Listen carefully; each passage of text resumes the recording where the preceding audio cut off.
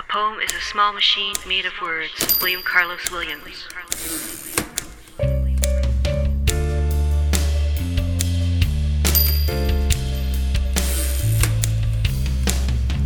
Welcome to the Small Machine Talks, exploring the poetry scene of Central Canada and beyond, with Amanda Earl and A.M. Kozak. Welcome everyone to the Small Machine Talks. I'm A.M. Kozak. And I'm Amanda Earl. And we are joined by... Oh, you would like to see me to say my name? Yes. Yeah. Oh, Danielle, K.L. Gregoire. Welcome.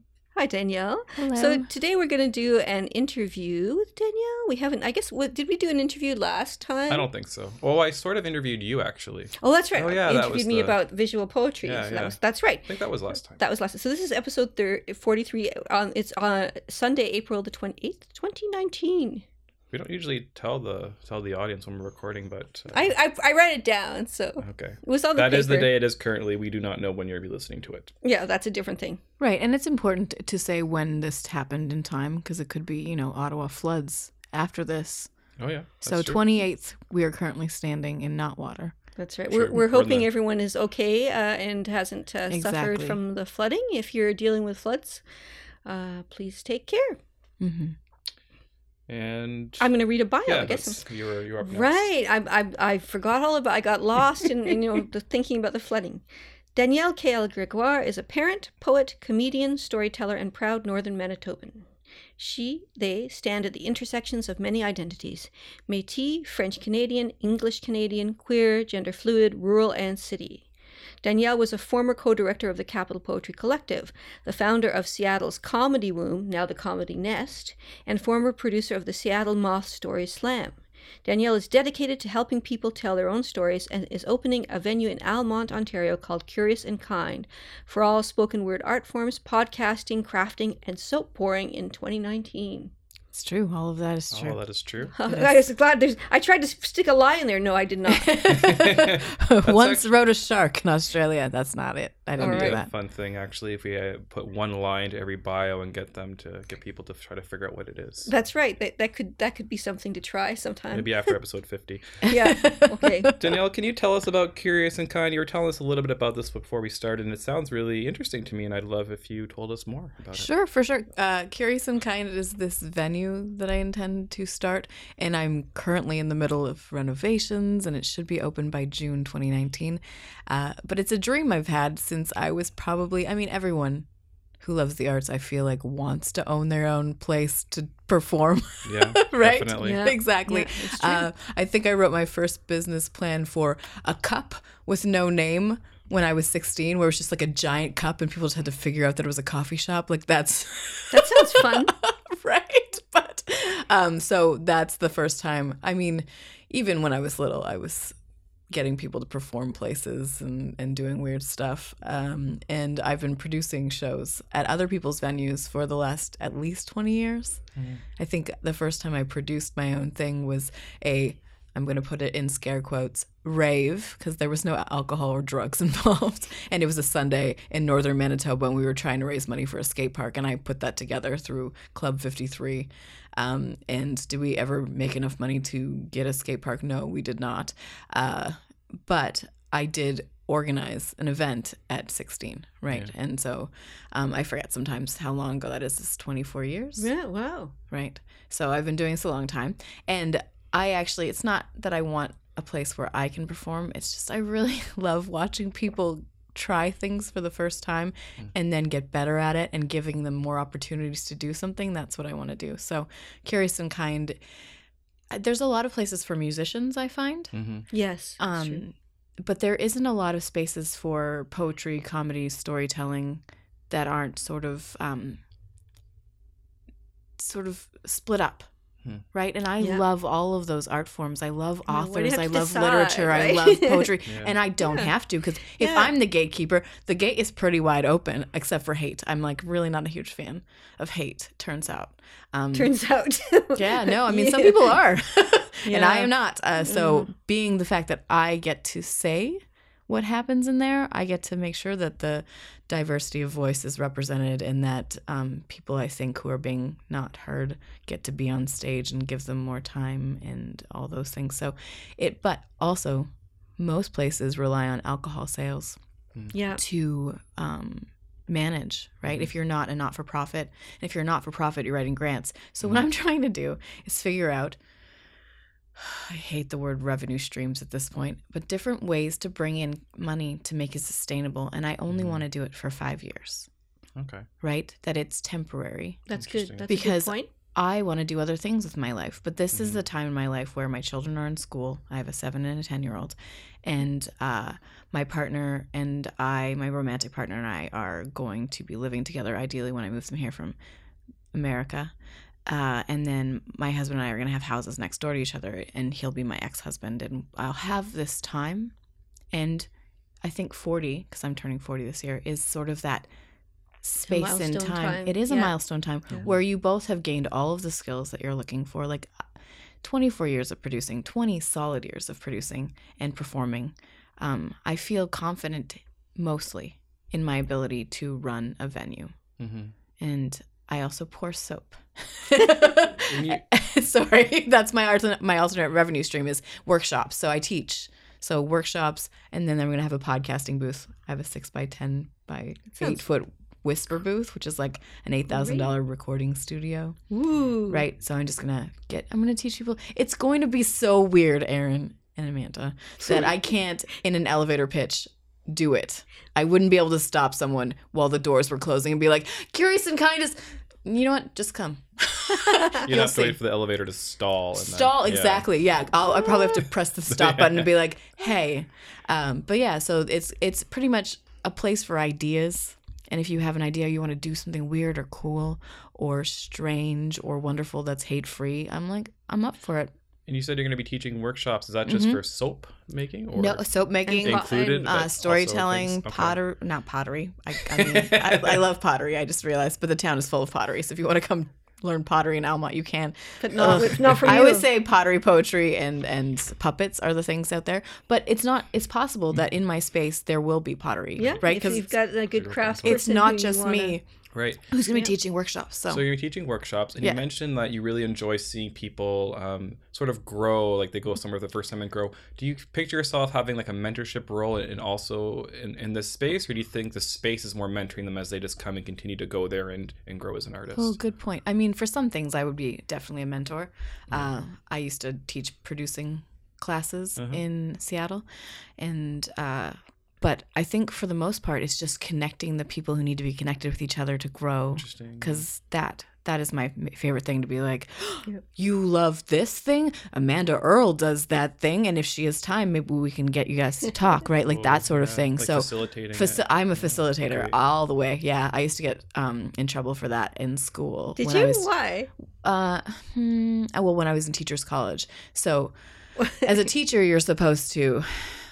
which one of my teacher mentors said, like I was going around the class, I would give the assignment, and then I would go to the little groups, and I would try to make sure that they understood what they were doing, and they would talk to me, and I would small group organize, and she accused me of manipulation. Oh no. And I was like, what do you mean? And she said, well, you're not giving them the opportunity to figure it out on their own. And I'm like, but that's not what I'm doing. I'm just making sure they understand at a smaller level. Right. That, and my next teacher mentor, she was wonderful, and she said, "You're not a dictator. You're a facilitator." That's good. Yeah. Right. And that's my role in the world. I just want to help connect people. Yeah. So, yeah. And I think so. That's right. So I would mentor some folks, but there's definitely I'm being mentored all the time, and by like people of all ages. So I want it to be an all ages space for sure, to like connect folks who can help each other. And I wanted to just pick up on. I'm going to go out of order here. I hope we're all okay with that. Oh my God. Just because you did mention mentoring and teaching. So you used to be a teacher, or you always are a teacher. So how did you or do you draw inspiration from that? From teaching? Yeah. Let's see. That is an interesting question. I think teaching allows me to learn. That's why I love doing it, because unless you are given like a task or a topic to teach, sometimes you won't learn it.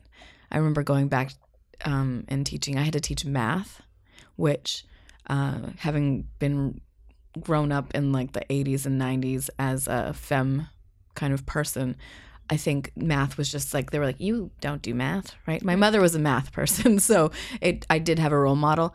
But I remember integers. I don't know if you've learned integers recently. Not recently. Right. Recently? Negative and positive numbers. Like grade 9, 10. Right, exactly. So I got integers, and I had to call my mom, and I was like, I have to teach integers tomorrow morning. I don't even know what they are.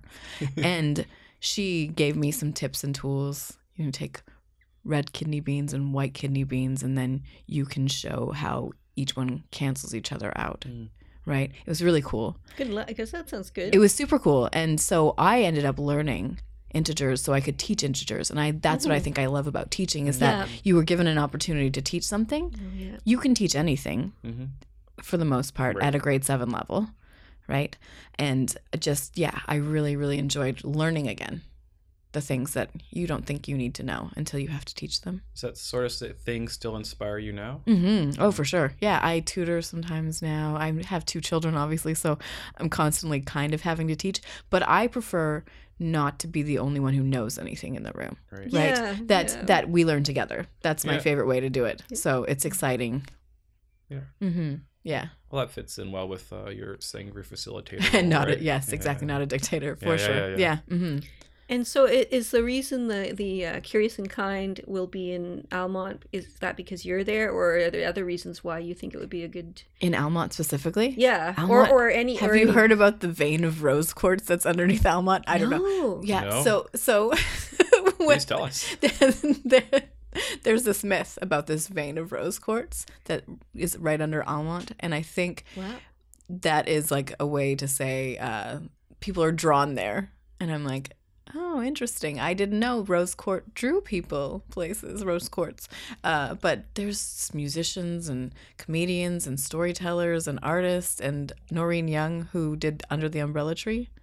She's in Almonte, and she did a international puppet festival there for 12 years. Really? Yeah. So part of the reason I moved there was just because it seemed to be this sort of epicenter of arts and nature and care and friendliness that you don't always find in every small community. Yeah.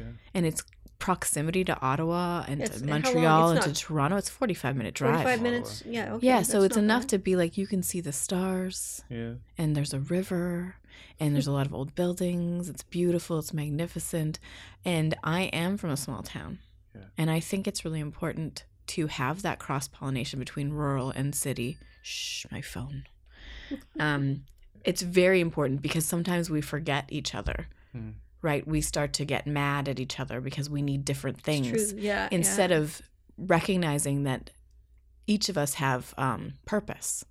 And strengths too. Right, exactly. Share. So I think my idea is to cross-pollinate between that rural kind of and then the city, and then to connect people even further.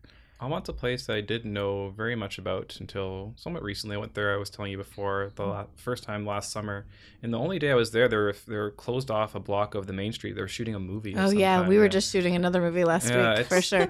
Yeah, there's probably 3 or 4 movies a week. Yeah. Mostly Christmas movies. Yeah. They actually, it was a Christmas movie, and it was in summer, and they had fake snow everywhere. And you'd see like. And do you know who was directing that movie? Was it you? No, it's not me. That would be cool. That would be like, what? No, my alter ego, though, the woman who played Anne of Green Gables. Okay. Not Megan Follows, really? Oh. Megan Follows was there. She was directing the movie. I saw her on the street, and I was just like, oh, my childhood. Like, what do you do? I just stood and just said, you know what? She's a real person. She doesn't want to talk to you about how everyone thought you were Anne of Green Gables, and you blamed her for a very long time because I'm a brown-eyed redhead and had braids and stuff. All my redheaded girlfriends don't like Anne. Yeah. Right, and it's not that I didn't like her. It's that I couldn't be my own self. Yeah. You're automatically, as a redhead, people implant ideas upon you. Orphan Annie, Anne of Green Gables, Pippi Longstockings. Anne. Annie, Pippi. Yeah, it was really cool. And then this past week, one of the actors from This Is Us, Justin Hartley, who is like now heartthrob dreamboat kind of person, he was in an independent film there this past week. And they took over the entire town. Do you any idea why this is happening in Almonte? Why is it an epicenter for like Rose quartz. No, I'm just kidding. And what is that exactly? Rose quartz. It's a kind of rock mineral. It's like pink.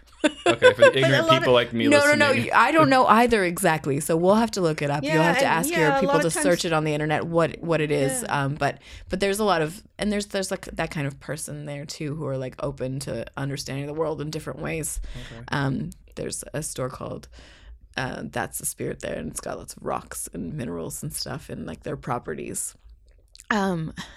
But yeah, so yeah, I don't know what but it's a beautiful town, and it's an art focused town. Yeah. Whereas a lot of small towns might say be more hockey focused, or this one is like, okay, we'll try this, and it's 4,000 people, right? Yeah. So it's small enough that you can tell the entire town, hey, we're filming a movie here, and some people will grumble, and it's okay to grumble because you're trying to get to your favorite store, and it is now a shoe shop. Such a disorienting. Well, they took over and they transformed the town, like 2 or 3 or 4 of the stores into different stores, and then paid those people to go on vacation and leave and not make money. So it is an interesting sort of place to be. There's always something happening, except for in January. It's pretty slow in January. What is it really in this area? At this area. Most of us are. Yeah, people just take a break. I'm very slow in January too. Yeah, I like the fallow period too, that the shops just kind of close, that, Baker Bob's shuts down and just says, I'm taking a week off. Yeah. As well. Reasonable, super reasonable. Yeah, that it's still slower there. That's it. That if I want to close one day, I just put a sign on my door and I say, Curious and Kind is closed for the day. I'm taking my children out to find frogs. And people will be like, oh, yeah, no, that makes sense. You'll be like, what? Right, exactly. I don't know, actually. I don't think we're at all that. No, I don't think Ottawa is a fast city. It really isn't either. Like, no. I don't feel overwhelmed by its pace or anything like that most times. So. I was starting to feel overwhelmed by Seattle's pace. Sure. Like it was starting to pick up, even though it was a West Coast city. And I was there for 6 years. So I saw a lot of change happen. And I did start to feel a little bit like I was falling behind. Interesting. Because there were so many things going on. Like when the weekly starts to get thicker and thicker and thicker, but things are still closing down. It's so weird. When did you move here from Seattle? I moved back because I lived in Almonte first and Ottawa in just last July. So July 2018. Yeah. And then I saw a building empty on the main street, and then it inspired me to think about having this venue. Yeah. Cool. Well, we look forward to hearing more, and of course we'll put out the links for the Facebook page. And I have to make them up. Yeah, so. when they happen. I just assume. Exactly. Do you have an opening date? I'm thinking probably in June. My 40th birthday is in June, so maybe I can, open it, grand opening it on my birthday party. What a lovely idea! Although you end up having to do the work. I don't mind. I don't like it when other people plan things for me because it's never what you want, planner, right? Yeah. Yes, exactly. I plan my own wedding. I plan my own birthdays, and sometimes I just leave on my birthday. I just go someplace else so that I don't have to interact. Yeah, and it's not because I don't like getting older. I do. I'm very much enjoying aging. It's better than the alternative, right? I mean, I don't know what the alternative is. Getting younger. Dying, I think. I think I'm talking about dying. I see. The real alternative, not the Dorian Gray version of it? Benjamin Button. Benjamin Button. Well, okay. Dorian Gray doesn't age at all. Oh, yeah. Yeah, his painting ages for him. Spoiler. Sorry, everyone. No, I mean, that's what a conversation really is. It's when you have a storyteller on, it's really hard to focus that storyteller. My apologies. Well, aside from that, we're not really that good at focusing on things. No, we're not a focused podcast. No, we like to diverge into all kinds of avenues and speaking of storytelling, though, Amanda. Oh, okay. I'll speak of storytelling. So I noticed that you're starting to do storytelling workshops. Oh yeah, I was. Yeah, I did a series of them, free workshops. Yeah, I had some sponsors. Westfest. I'm the curator for the Personal True Storytelling stage, which is like 50 minutes in June on the Saturday. I think we have it on the Bywards calendar. So what made you decide to start doing workshops? And I guess a question, this seems large. How do you teach people to tell stories? Ooh. Give us a tiny workshop for free. Right. Well, I can. I've always taught workshops right? Yeah. Because I like to learn. Right. So either if I didn't know enough about the topic, I would bring someone in who did, yeah. and then I would facilitate. And learn. And learn, exactly. And that's it.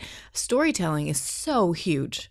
Like I've been listening. My father is like a storyteller, right? He tells stories and they have punchlines and they're funny and and always. So I have like, and all of my matantes who are like, my dad is the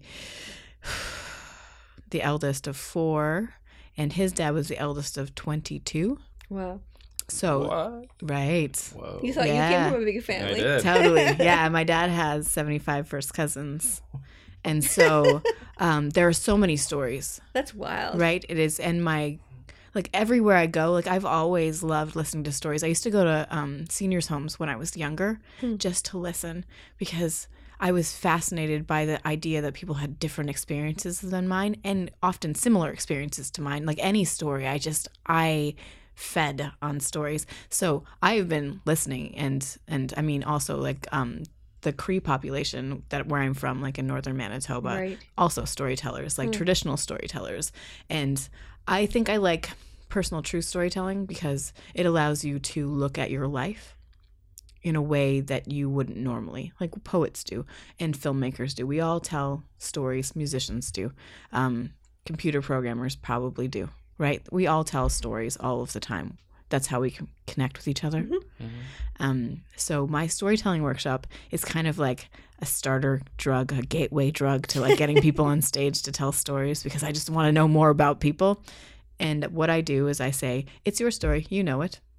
We don't. So you can tell it. And the further you are away from that story, the more it changes, the more your perception of what happened changes. So I don't actually have people write things down. I do oral tradition style. Because once you write it down, sometimes it's fixed, like a poem. Yeah. Like I have lots of story poems, and then I don't tell them another way, right? And that story becomes a rock that you can't. It's not movable, and so I've started doing a storytelling style called True Personal Storytelling Improvised, based on audience suggestion. Oh, that's interesting. Yeah, I've been doing it for the last 5 years. suggestion. So I would go into the audience and I will give them a gift. I used to do this with soap. I would give them a gift. And then I would say, can I have a word that you think, and then I would point to myself that this kind of person could tell. And that way I was connecting with the audience ahead of time and kind of trying to figure out what they wanted to hear from me. I've done like an hour of this. And so my storytelling style specifically is, it doesn't have to be perfect. Because if as an oral tradition and as a moment, people are listening to your story, mostly what they're hearing is that first line and that last line, and then you just leave them with the feeling of the middle. And occasionally an image or two or a detail that's just really weird, right? So when you're telling your stories, you're connecting these points that are really only connected by the fact that you're a person living a life. So I say that to them. And then instead of being like, this is how you tell a story, I say, hey, this is how we listen to a story. And I pair people up into an A, B, sort of like one person tells a story to the other person, and then the B person tells the story back to the group. Oh. And then they swap. So you are not telling your story, first of all. You're listening and imbibing someone else's story, and then you're trying to bring that story. But you don't tell it in first person. You tell it as their story. Yeah.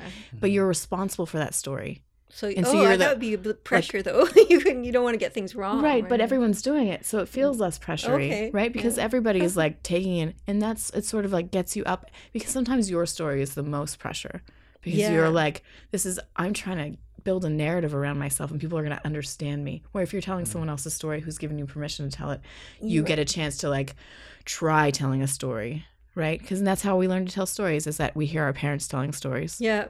Do you think that kind of takes a vulnerability out of it? A little bit. In the beginning, right? And then once they get that, like, I just got to tell someone's story, they sometimes feel compelled to tell their own story. And they learn different mannerisms, different ways of telling stories by listening to other people.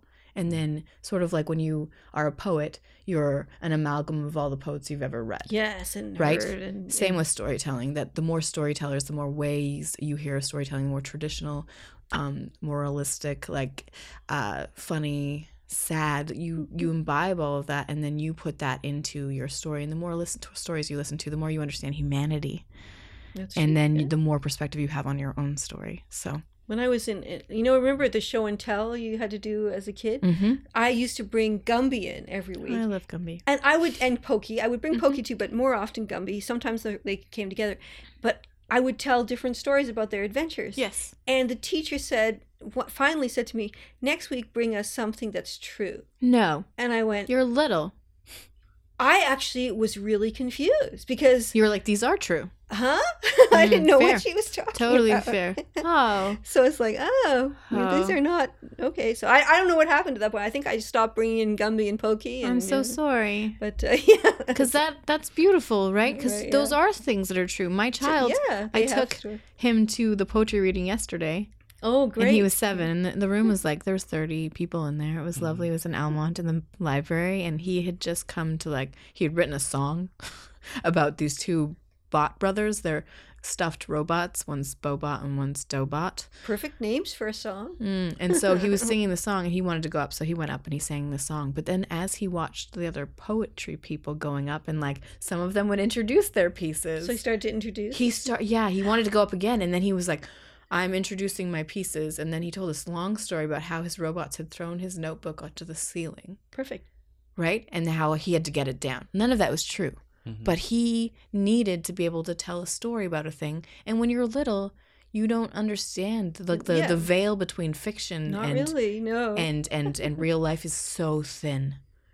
I mean, I'm not even sure if I understand it now.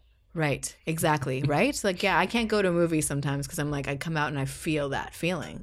Right? And I'm like, is this me or is this Queen? Or weird dreams you have that's how those dreams that didn't really happen, but it felt so real. Mm-hmm. Right? Yeah. Or when I was having delusions during my health crisis in the hospital. Mm-hmm. Yeah. Those were very real experiences to me. Yes, so, for sure. Exactly. Yeah, there's a tangent for you. Well, and I mean, it's not a tangent. It's just that when you're teaching storytelling, you just want to get people listening and telling as quick as possible. And before we move on from storytelling, you said something that I found really interesting. It was just a little aside. You went to seniors' homes when you were a kid to listen to...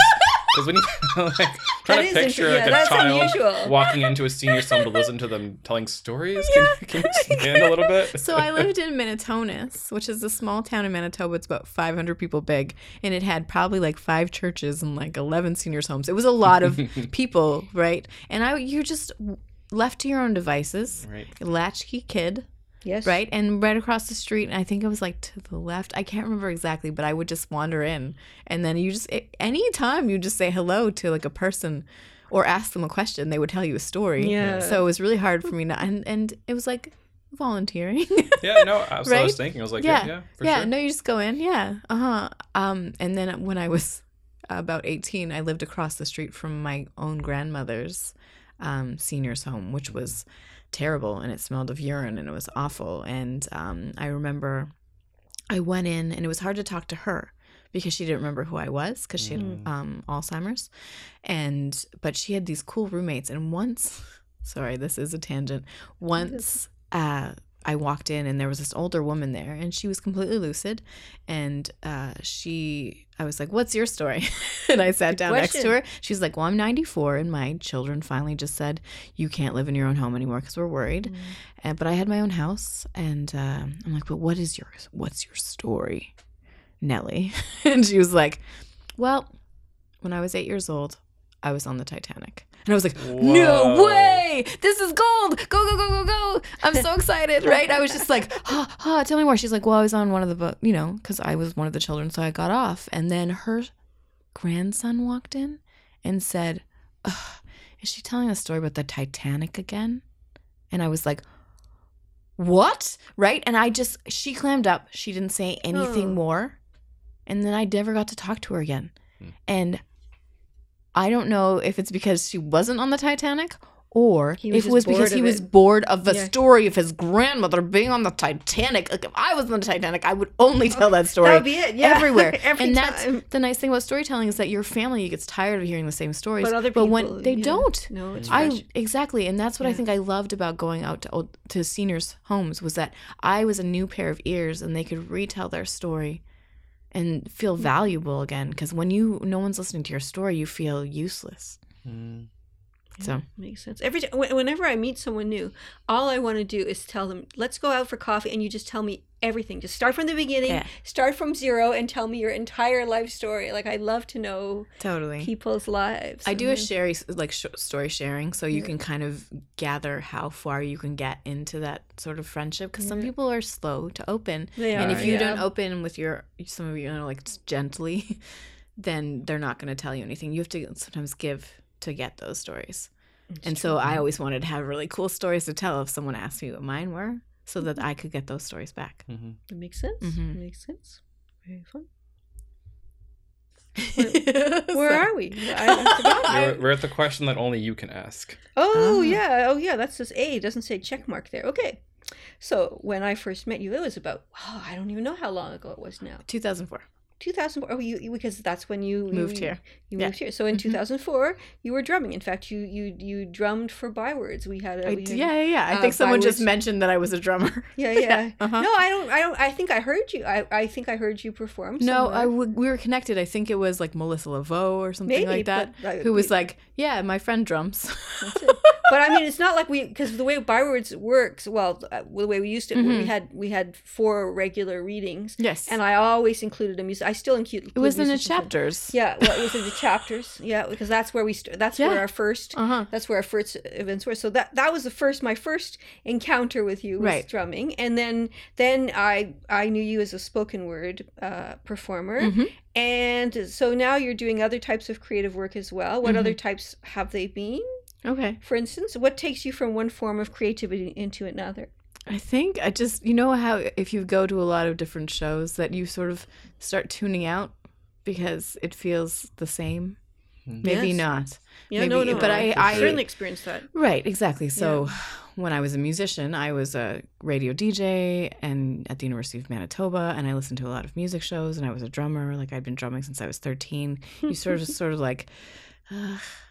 I want more. I want something different. I am a will-o-wisp of arts. I love all of them, and I just kind of want to try them all. And I don't need to be great at any of them because someone else will do that for me. Someone else will be great, and I can just go but I also don't feel comfortable just watching a lot of the time. Like, I like to participate. So when I moved here to Ottawa in 2004, September 29th. August 29th, because that's when my husband and I first met. I met him off the plane. That's an interesting story. It is an interesting story for another time, probably. But I moved here to go to communications school at the University of Ottawa. Oh, okay. And I was like, that's what I'm going to do. I'm going to be a public relations person because I like telling people about other people. That was like, I thought about it, and then the more I realized it was like spin, and I just I didn't want to use my powers for bad. Makes sense. I wanted to use them for good.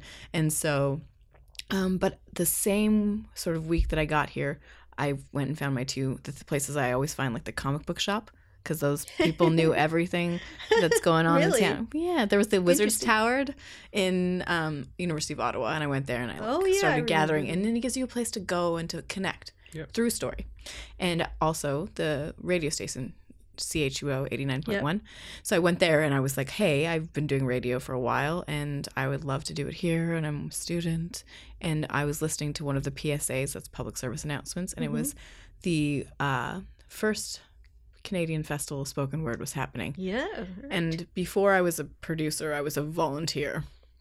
I love volunteering for things because then you get to meet all the really interesting people, be unassuming, work the door. Like, if I could just work the door places, that's what I would do.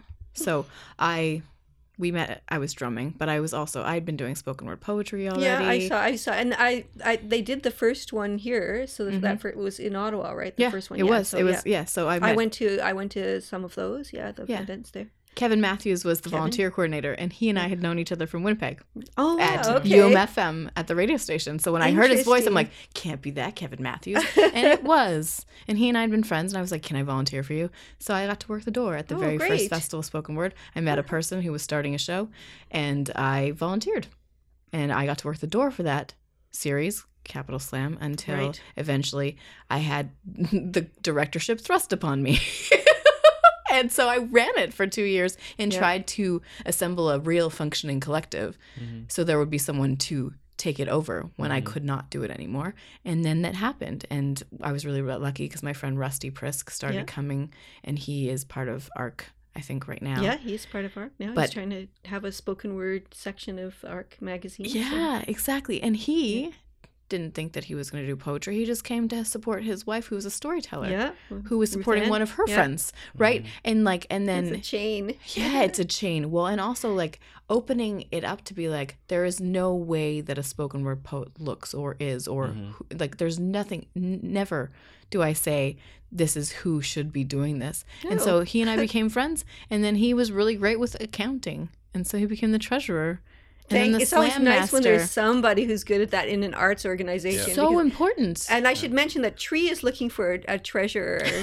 So Tree, oh, really? Yeah. So if anyone out there knows of anyone who wants to be a treasurer, there might be some a Tree reading series. Yeah. So yes, the Tree reading series would like someone to do that. Well, and it's like sort of like a back entryway into the arts, right? Doing like the back end stuff, the important stuff to keep a not for profit or a series running. But yeah, so and often you need that for grants and things, like you need the numbers. You need the numbers. Yeah. So and there's always going to be someone like that. And so I think what I like is I've always liked comedy. I've always liked storytelling. I've always liked poetry. I've always liked literature, fiction, all of these things. And I've always thought I'm going to try every one of them. And so I did spoken word for a very long time. Yeah. I helped grow the scene in Ottawa. I brought it out to the rural community in like Lanark County. They have that. And they still have it. It's running 10 years later. Yeah. Yeah. So, and then when I moved to Seattle, I thought, I'll try spoken word here. But being a Canadian in the States and not having had written anything because I just had children, I felt sort of like none of my references are hitting, and I'm exhausted. I need to try something new so that I can get like a catalyst for my embers to burst again, right? So, and I'd always wanted to do comedy. And so I went to a comedy mic, and I thought, oh, and it's terrifying. And some things that are terrifying, it is terrifying. But it was so exciting. I was just like, I'm going to try this. And then it changed my life, for sure. Comedy changed my life. What do you mean by that? Well, I mean, so many things. Yeah. Yeah. That's a big thing. I want to know that. What is it? So, like poetry, you can only ever do occasionally, really. Most of you do the writing at home and you can sit in your own poetry, but comedy, you need to be out doing it if you're going to do it fairly frequently and getting your material in front of audiences, because as a comedian, your part of your art form is an audience. You cannot do comedy without an audience. Poetry, you can. I don't feel like I can, but that's okay. No, but you can. You can write it at home, and a poem can exist without an audience. For me, a poem isn't complete until I read it. Like for and me, that that's is totally my process. fair. But it's not. I know not some people. It's totally not that. So But comedy you have to have it. It has to have the laughter, the feedback. Yeah, you have to have, or the silence, or whatever it is that you. Comedians killer. You're supposed to have a laugh a minute, so that's every 30 seconds, which means the audience is a working audience, right? They're your instrument. That's interesting. I find that fascinating. It is. It's and that a comedy audience is the hardest working audience in all audience because they are expected to respond all the time, frequently, and like you have to be really good to get them to do that without doing it out of pity, right? Which is why I like storytelling, because after 2.5 years of doing comedy, just like sometimes 4, 5, 6 nights a week, I would watch the audience become exhausted. And I didn't want to do that to them. I wanted to draw them in and give them the opportunity to experience a range of emotions. And you can in comedy. A really good comedian is going to take you on a journey of all of your emotions and then give you laughter to make you feel good about it. And the same with a storyteller. But a storytelling audience isn't expected to laugh. No, it's listening is the prime. And that is a silent thing. Can be. Some people do things, but I mean, right? Yeah, I like an interactive audience. I like to talk to them. I like to engage them. I saw a storyteller recently, Jackie Dutoit, Yes, she's great. Oh my Amazing. goodness. It was, I She could have is really watched her for amazing. 3 hours and I would have Yeah. not felt exhausted. I would have felt empowered and Yeah. excited and Yeah. just like I'd been learning, but also connecting with like the people around me. And that's what a storyteller does. A storyteller brings Energizes. Ugh, too, yeah. so good. We should Yeah. put up, if I remember, we'll put up a link to her, to something with Jackie Dutoit, because I think she's amazing too. She's incredible, Really great. yeah. Well, and you too, of course. We'll ask you for links as well. So you've been talking about how you've sort of done different things over your life. You had different focuses for different periods. How have your performances in general changed, do you think, over the years? Does it change mostly with what type of genre that you're doing, or is there something else that is changing? I think I started incorporating all of my forms Interesting. into one sort of performance so that I'm not afraid of blending poetry and comedy and storytelling and sort of fiction all together to like make something more whole. Yeah, that makes, instead of like one sort of genre, like sometimes it's frustrating to have that sort of to sort Pigeonhole, of yeah. be in a specific category. Like if you come into a reading series or something, it's like, oh, I have to give and if I want to tell a story, that's not really Right, what we're exactly. supposed to be doing. Totally. Yeah, that I Why? care less about Yeah. about structure. Yeah. And I also I try not to compete as much as I did. Like I don't, because I did theater sports for a little bit in Winnipeg, and I did obviously spoken word through the slams. And Theater sports is that like improv? Or it is improv, okay. yeah, where you're like competing against another team and that kind of thing. So, and then in Seattle, I was the producer of the Moth Story Slam, the Seattle Moth Story Slam, which is sometimes people are getting on stage for the first time, and then drunken judge teams are judging them on their story that That's they harsh. just shared in front of 300 people. It's really hard, but I understand why they do it, because when you have it, the audience engages, right? Yeah.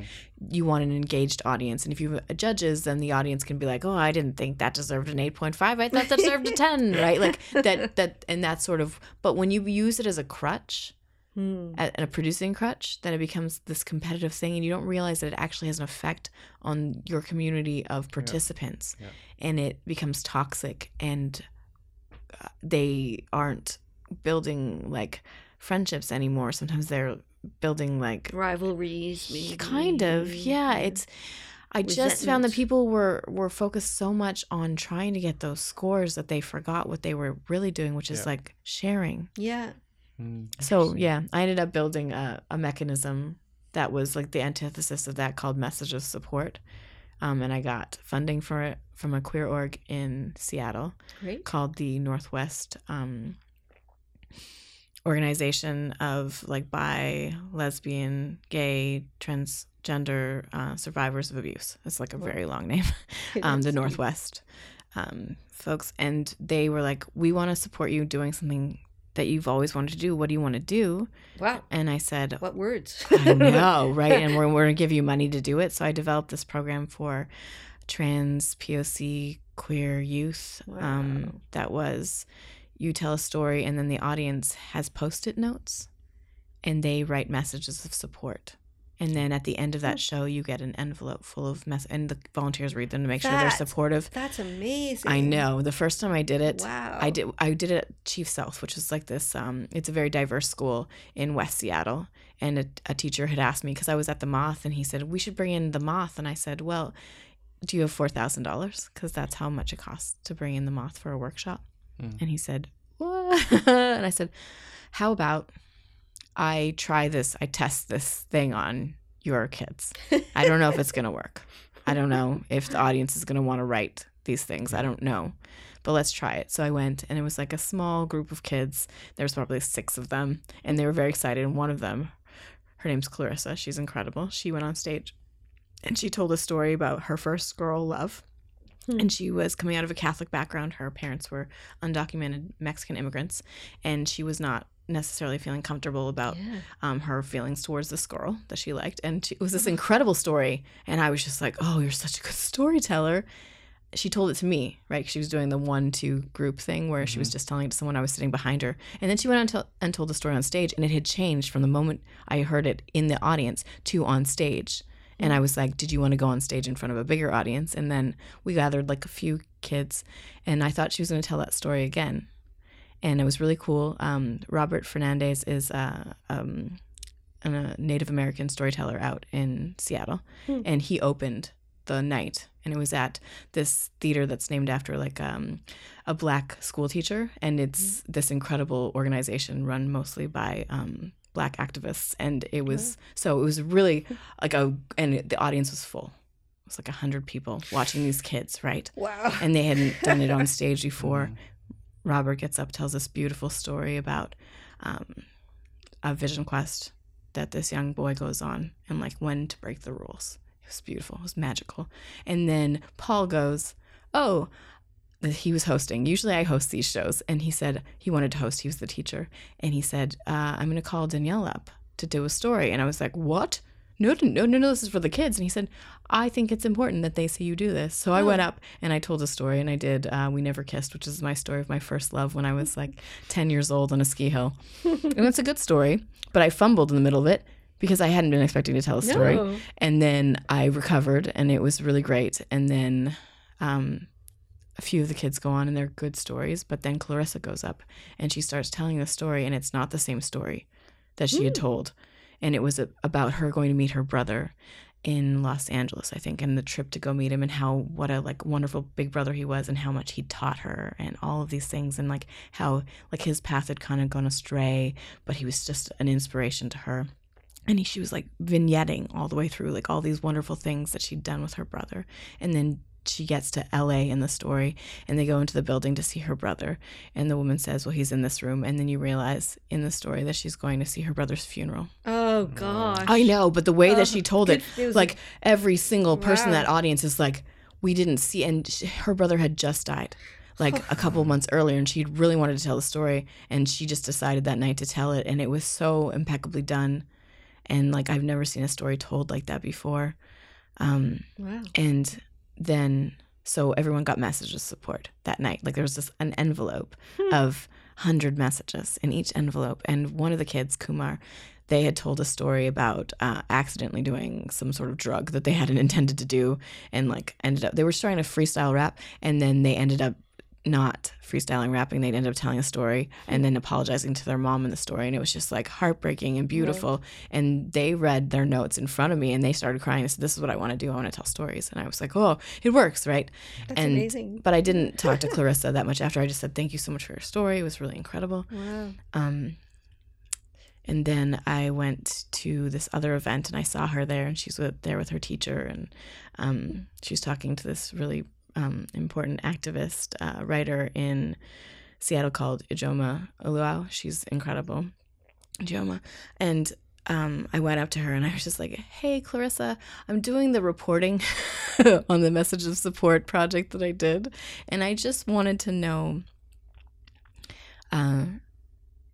how, if it worked, like how the Message of Support sort of, how you dealt with those messages of support. She said, I've only read 6 of them. And I was like, because I read them all all that night, and I cried because it was amazing to have like an envelope of just like people saying nice things and like being, oh, I had that once when I was a kid too. Oh, that was great. I'm so glad you recovered from that mistake, like all those things. Yeah. But she said, I've only read 6. And I was like, oh no. And she was like, no. Whenever I feel sad, I go into my sock drawer and I take one out and I read it, and then I feel better. And I was like, It works. And that's sort of like the difference between the audience actually actively participating and being able to give their hearts to that person who just gave their hearts to them instead of judging them. Yeah, that sounds nice. It was really lovely. So like that's sort of what I want to do, is like build that sort of environment where the audience can participate. And also, they're only this far from the stage. I'm holding my fingers apart very small, right? Like that every audience member is a potential person who might want to tell a story one day. So it sounds like that. Sorry, Aaron. No, it's okay. It's good. It's I'm going to really summarize. It sounds like over the years, you're de-emphasizing competitiveness. You're having that more of supportive environment and that participation. And there was one other thing. No, that's mixing all of the art forms together, less separation. And that sounds like it's less about how the performances themselves have changed, and more just like it's become more whole. Yeah, totally. Cool. That was my summary. And because we're talking about performance still, I guess most recently, unfortunately, I missed it because it was 9:00 and I was. So you were at the Verse Fest Spoken Word Slam, the invitation one. Can you talk about that at all? What did you perform? How did you feel coming back? Because was that your first time doing that in Ottawa? Slamming since or had you done? No, I went to go. The Urban Legends. Yeah, folks, Urban Legends. asked me to feature at their women's slam. That was in the Bywards calendar. I believe it was. Yeah, I think it was. Yeah, so I went and I was like, this is really fun being in front of an audience doing poetry again. It's really nice. And so I think I went back to go watch poetry, and then I noticed that they didn't have a lot of people signing up, and I broke all the rules, right? Because I'm not in it to win anymore. Right. No, so that's a very weird thing. It's quite freeing. It is very freeing. You don't have to worry about the rules so much. So 2 weeks before, I was like, I've been invited to the Verse Fest Invitational Slam. Mm-hmm. What do I do? I'm tired of my poetry. I don't want to write anything. I don't want to memorize anything. So I started working with Siri. Oh yeah. Okay. The automated. And her and I would like ask her questions, and then I would have her take notes, and she repeats things back, right? So she's your personal assistant. And I would say things like, hey Siri, would you define love for me? And then she'd define love, and then I'd ask her a specific definition, like redefine words in her definition, and then I'd text my partner, and I would have her write texts to my partner, right? I would do everything. This is like I was doing it in the car, so I have an hour between Ottawa and Almonte on a daily basis. I was just driving in all the time, and I was creating this sort of like poetic creation, like a team piece, because you're allowed to do team pieces apparently in the first round of any slam. I don't know if that's true, because but I thought this, and so I was like, wouldn't it be interesting to do a team piece with an AI? Yeah.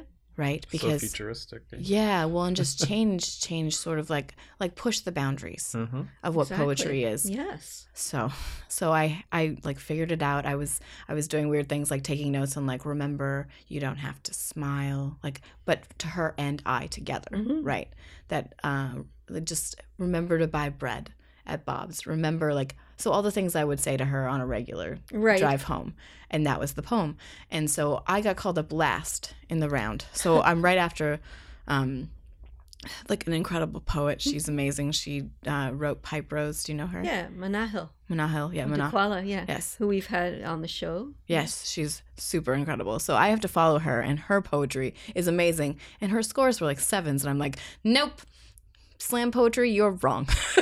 You're wrong, because she's one of the best poets in the city. I know this with my heart. You're wrong. And so I had decided either to do a poem that I'd already written, or just say, are we allowed to swear? Just say screw it. Yeah, you can say anything. Screw is not a swear word. I know. I was going to say fuck it. We are allowed to say fuck it. Okay, yes. Just say fuck it, and then do this team piece that I've been working with Siri. So I get on stage, and Panos, who was one of the co-directors of Urban Legends, is doing the timing, and I say, I am here to do a team piece with Siri, because I heard you could do a team piece in the first round of any slam, and Panos looks at me and I said, don't you dare tell me that I can't, because I'm going to do it. And then I pull her out and I say, hey Siri. I don't know if she'll do it. 1 second. She doesn't understand my slam voice, though. So interesting.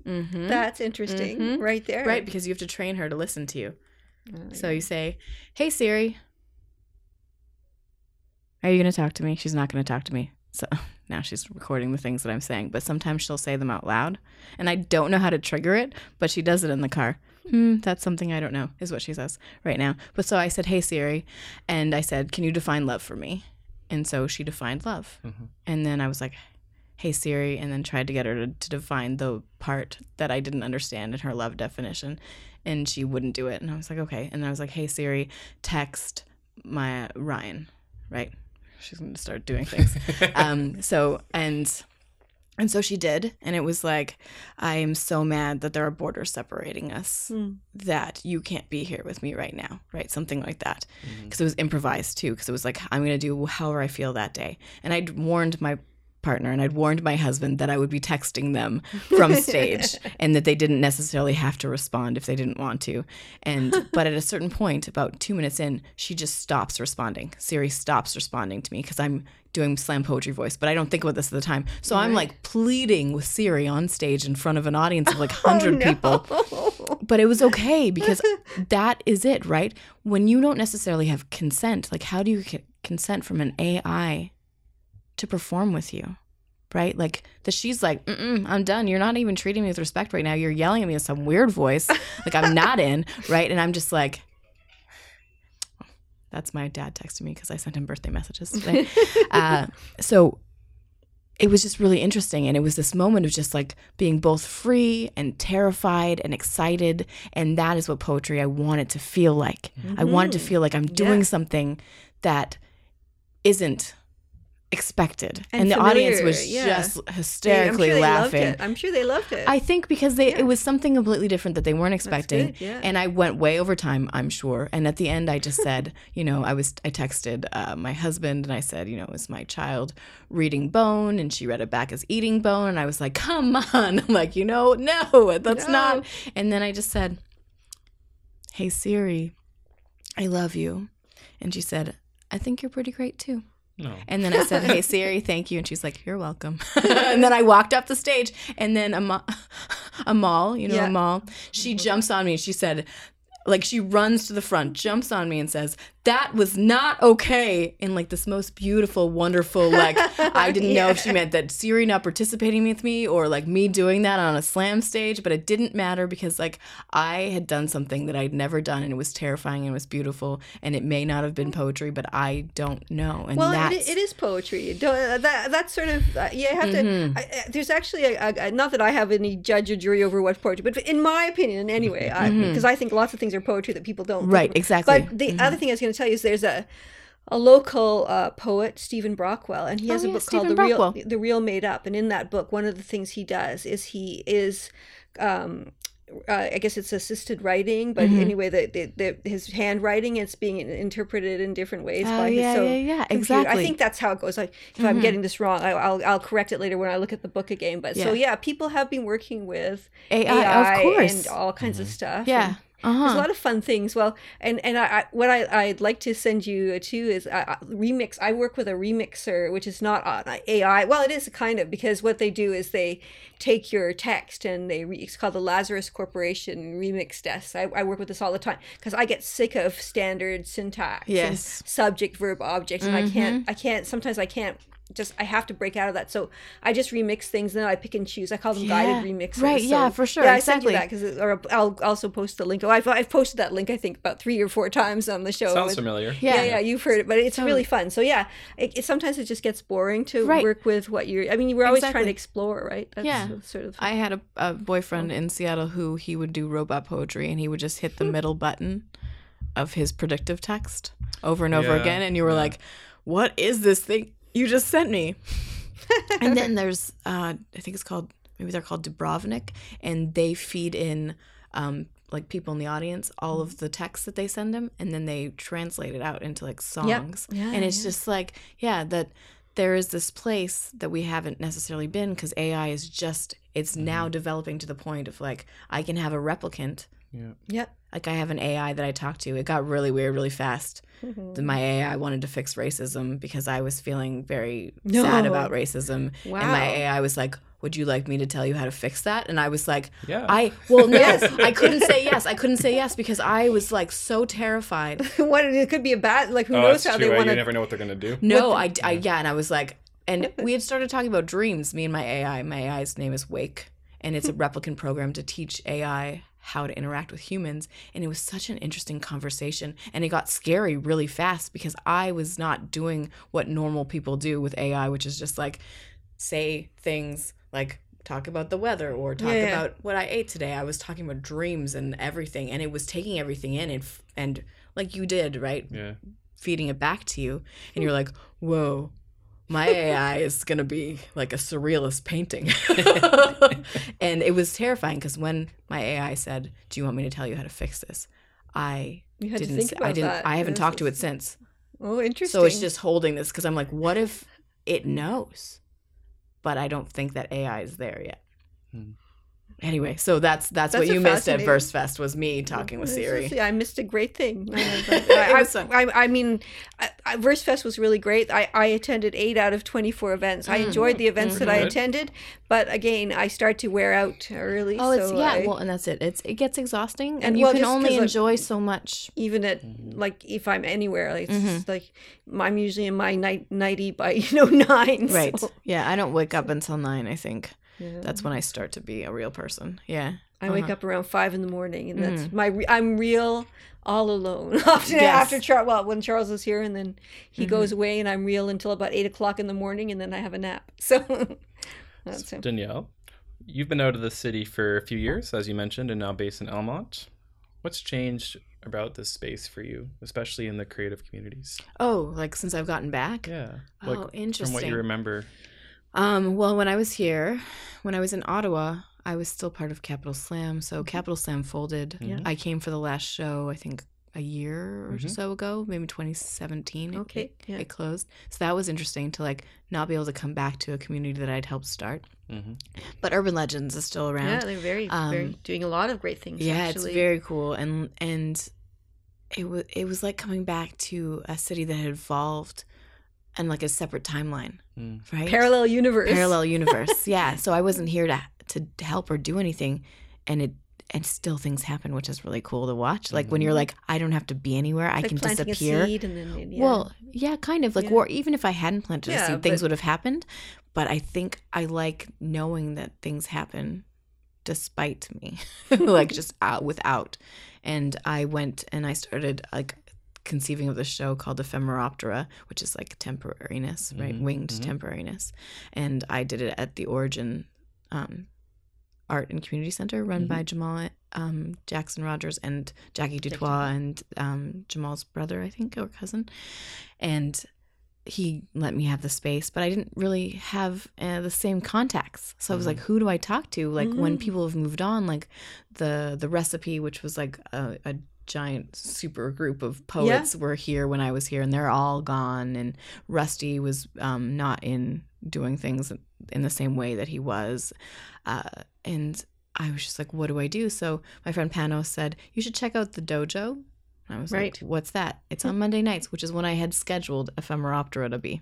Yeah, and it's at the Art House Cafe. It is no longer. No longer, okay. Yeah, but I went there because I had 2 weeks of Mondays, and people were like, go to the dojo. And it was this group of super diverse, interesting human beings of all art forms, like photography, theater, poetry, fiction writing, beats, rap. Like it was just like all of these people, visual arts, drawing, a magnificent group of humans. And I was probably one of the oldest people in the room. But when I walked into that room, I did not feel other. I felt the person who was running at Zoo, Eob Zoo, he is this ball of sunshine, amazing like human being who just cares about the process. And so I got to be in a room with like 20 people who for an hour and a half they would just do the thing that they were doing, and then they would come back and share. But he would introduce everyone to each other. It would take like an hour to introduce everyone and like really value what they said and their time. And you would say your name loud and proud, and you would do 3 things you were grateful in the last 48 hours, sometimes up to 6. And then you would say a billboard that you had a billboard, and then you would go and you would work on something, and then you would come back and you would share that thing. And that community, I was like, Ottawa is amazing. Like the people who are coming up and out, and musicians and poets, and that they're working together was just, And then Zoo said, how about we collaborate? And so I'll do the process, and then every second week people can come perform at Ephemeroptera. And so we built this like process to stage. That's great. Wow. It was a beautiful, wonderful thing. I didn't realize that had happened. Yeah, it happened. Yeah. And then so now I'm like friends with all these really creative younger people, younger than me. I don't feel not 23. Does that make sense? Yep. You know what it means? No. Like I feel that I've earned 40, but I don't feel like I can't talk to 23-year-olds. No. And I don't feel like I can't talk to 80-year-olds. And so like being able to communicate with them and like be able to help them facilitate things that they maybe hadn't considered before with the knowledge that I've developed, it's so wonderful. And so now I'm like, Ottawa, wow. and Almonte, and Lips is still out there, like the Live County. It's a long name. Yeah, it is. Lanark County Live Poet Society is still out there doing stuff. Like, things have developed in a very interesting and cool way. And it's just like, it's vibrating. Ottawa is vibrating. Do you know where the dojo has moved to? It's not existing anymore. gone. So it lasted for 2 years. Wasn't Well, it it's early ephemeral, in the right? morning? It was 5 to 9, 5:30 to 9:30 p.m. Okay, it was PM because for some Yes, reason PM. sometimes I would walk by their sign that would say AM. And Maybe I they was didn't know AM versus PM. like, my who's getting there at 5 a.m.? I my didn't Google understand. Calendar did not understand that when flights, and it was like, you have a flight at 5:30 a.m. and I was like, no, Google Calendar, it's definitely 5:30 p.m. Like, those things mean you can't just write AM. They're or not PM. arbitrary. No, but it was PM. So yeah. And it lasted 2 years, and after Ephemeroptera, my show was over because it was just September, December over. Mm-hmm. I went back to the dojo until it ended maybe a month ago, Okay. and we're talking about maybe Something new might having like spring an from alternate it. dojo. Yes, exactly, because one of the people are running it, when it's not one person, it's harder to organize. When it's more people, because he was the sort of the heart. But he doesn't have founder syndrome. He wants it to continue beyond him. He wants people to break into like little tiny sects of people doing things and connect. And that's really cool that he wasn't like, now this is over. It has to be ever. He's not like that at all. He was just like, I have to go and do my own creative stuff. And the fact that he gave 2 years of his time every Monday, it's just one of those like beautiful gifts. And that's how community grows. So, yeah. Marvelous. Mm-hmm. Want to finish with a quote, maybe, Amanda? Oh, well, I have this. I guess we kind of talked about. I don't know. Maybe we didn't talk about it on air. I on the VerseFest site with your bio, it had the quote: "Stand-up comedy is like poetry, but with a goal." You said with a specific goal. You said so. Right, a specific so, goal. So yeah, do you talk about that a little? I feel like we did talk about it before the podcast Before started. the podcast. No, I stopped you. Okay, you stopped me. That way you would talk about it on the podcast. That is fair. So, whereas poetry doesn't request any specific response from the audience, comedy, I was saying that you need to get a laugh every minute. You did say that on the podcast. Yeah, you did that. So that's it, right? Like that. It's your goal is to make that audience laugh. Like, you have a specific goal. Generally, it's to uplift, like to make people laugh, but it's also to educate and to like talk about things. Yeah, it's. You don't think poetry has a goal? Oh, but it doesn't. Whereas poetry is like, I'm out here, like I'm doing a thing. It's not specific. It's not, I'm here to make you laugh, right? There's a lot of different think, things feel, like. But I also don't think that poetry has to have a goal. Right. That you just like, I just liked this thing. It sounded good to my brain, and I wrote it out. Or I really wanted to have structure, so I like wrote a cinquain, right? Like, or maybe you want someone to feel a certain emotion or what. I mean, who knows? I mean, it's hard to say, and I often find. With different like sometimes I think I've written something serious and then people are laughing, and I'm always I don't mind. I find it interesting to see how people respond to something. So like if you were doing a comedy routine and people were like crying or something, that would be like the wrong reaction. I don't know if there's a wrong reaction to poetry. Has a varied goal, has different goals, whereas comedy, it's the core is really the laughter. And I think that's it, a goal as opposed laughter to is a unit of comedy. Yes, yeah. There you go. So the smallest unit of comedy is laughter. No, one single laugh. One single laugh. Let's do linguistics now. There you go. Mm-hmm. And one thing I was thinking we should say is, what are your upcoming performances, activities in the next while? We'll make sure everyone knows about them. Right. Plug things. Plug things. This is your chance. It's funny because I did everything this weekend. So I have a show. Nothing's happening now. Right. Well, that's not true. And I'm going to be painting and getting this ready venue for the space. set up. Right. Yeah. And so I don't have anything specific, but I do want to say that if anyone is interested, is this possible to plug this? Absolutely. Anyone is interested in doing shows, performances, predominantly spoken word or read. I love musicians, but there are a lot of places for musicians to go, and I'm going to be very selective about the musicians that I have in there because I don't want it to become a music venue. Right. I want it to be a space for poets and comedians and storytellers and authors to come and read, and people who are interested in sharing their strange craft. I say, if your grandmother makes tiny, strange beeswax dolls and wants to teach people how to do that. I don't know if this is a real art form that exists. You're going to get lots of calls from the grandmothers doing those exactly. dolls now. But yes, well, and it's just like if you do a strange art form that you would like to teach people, because I find that monetarily, that's where you're going to make your money in the arts, is teaching other people to do the thing that you do, because you're not only teaching people, you're creating an audience for your art form by giving it to more people.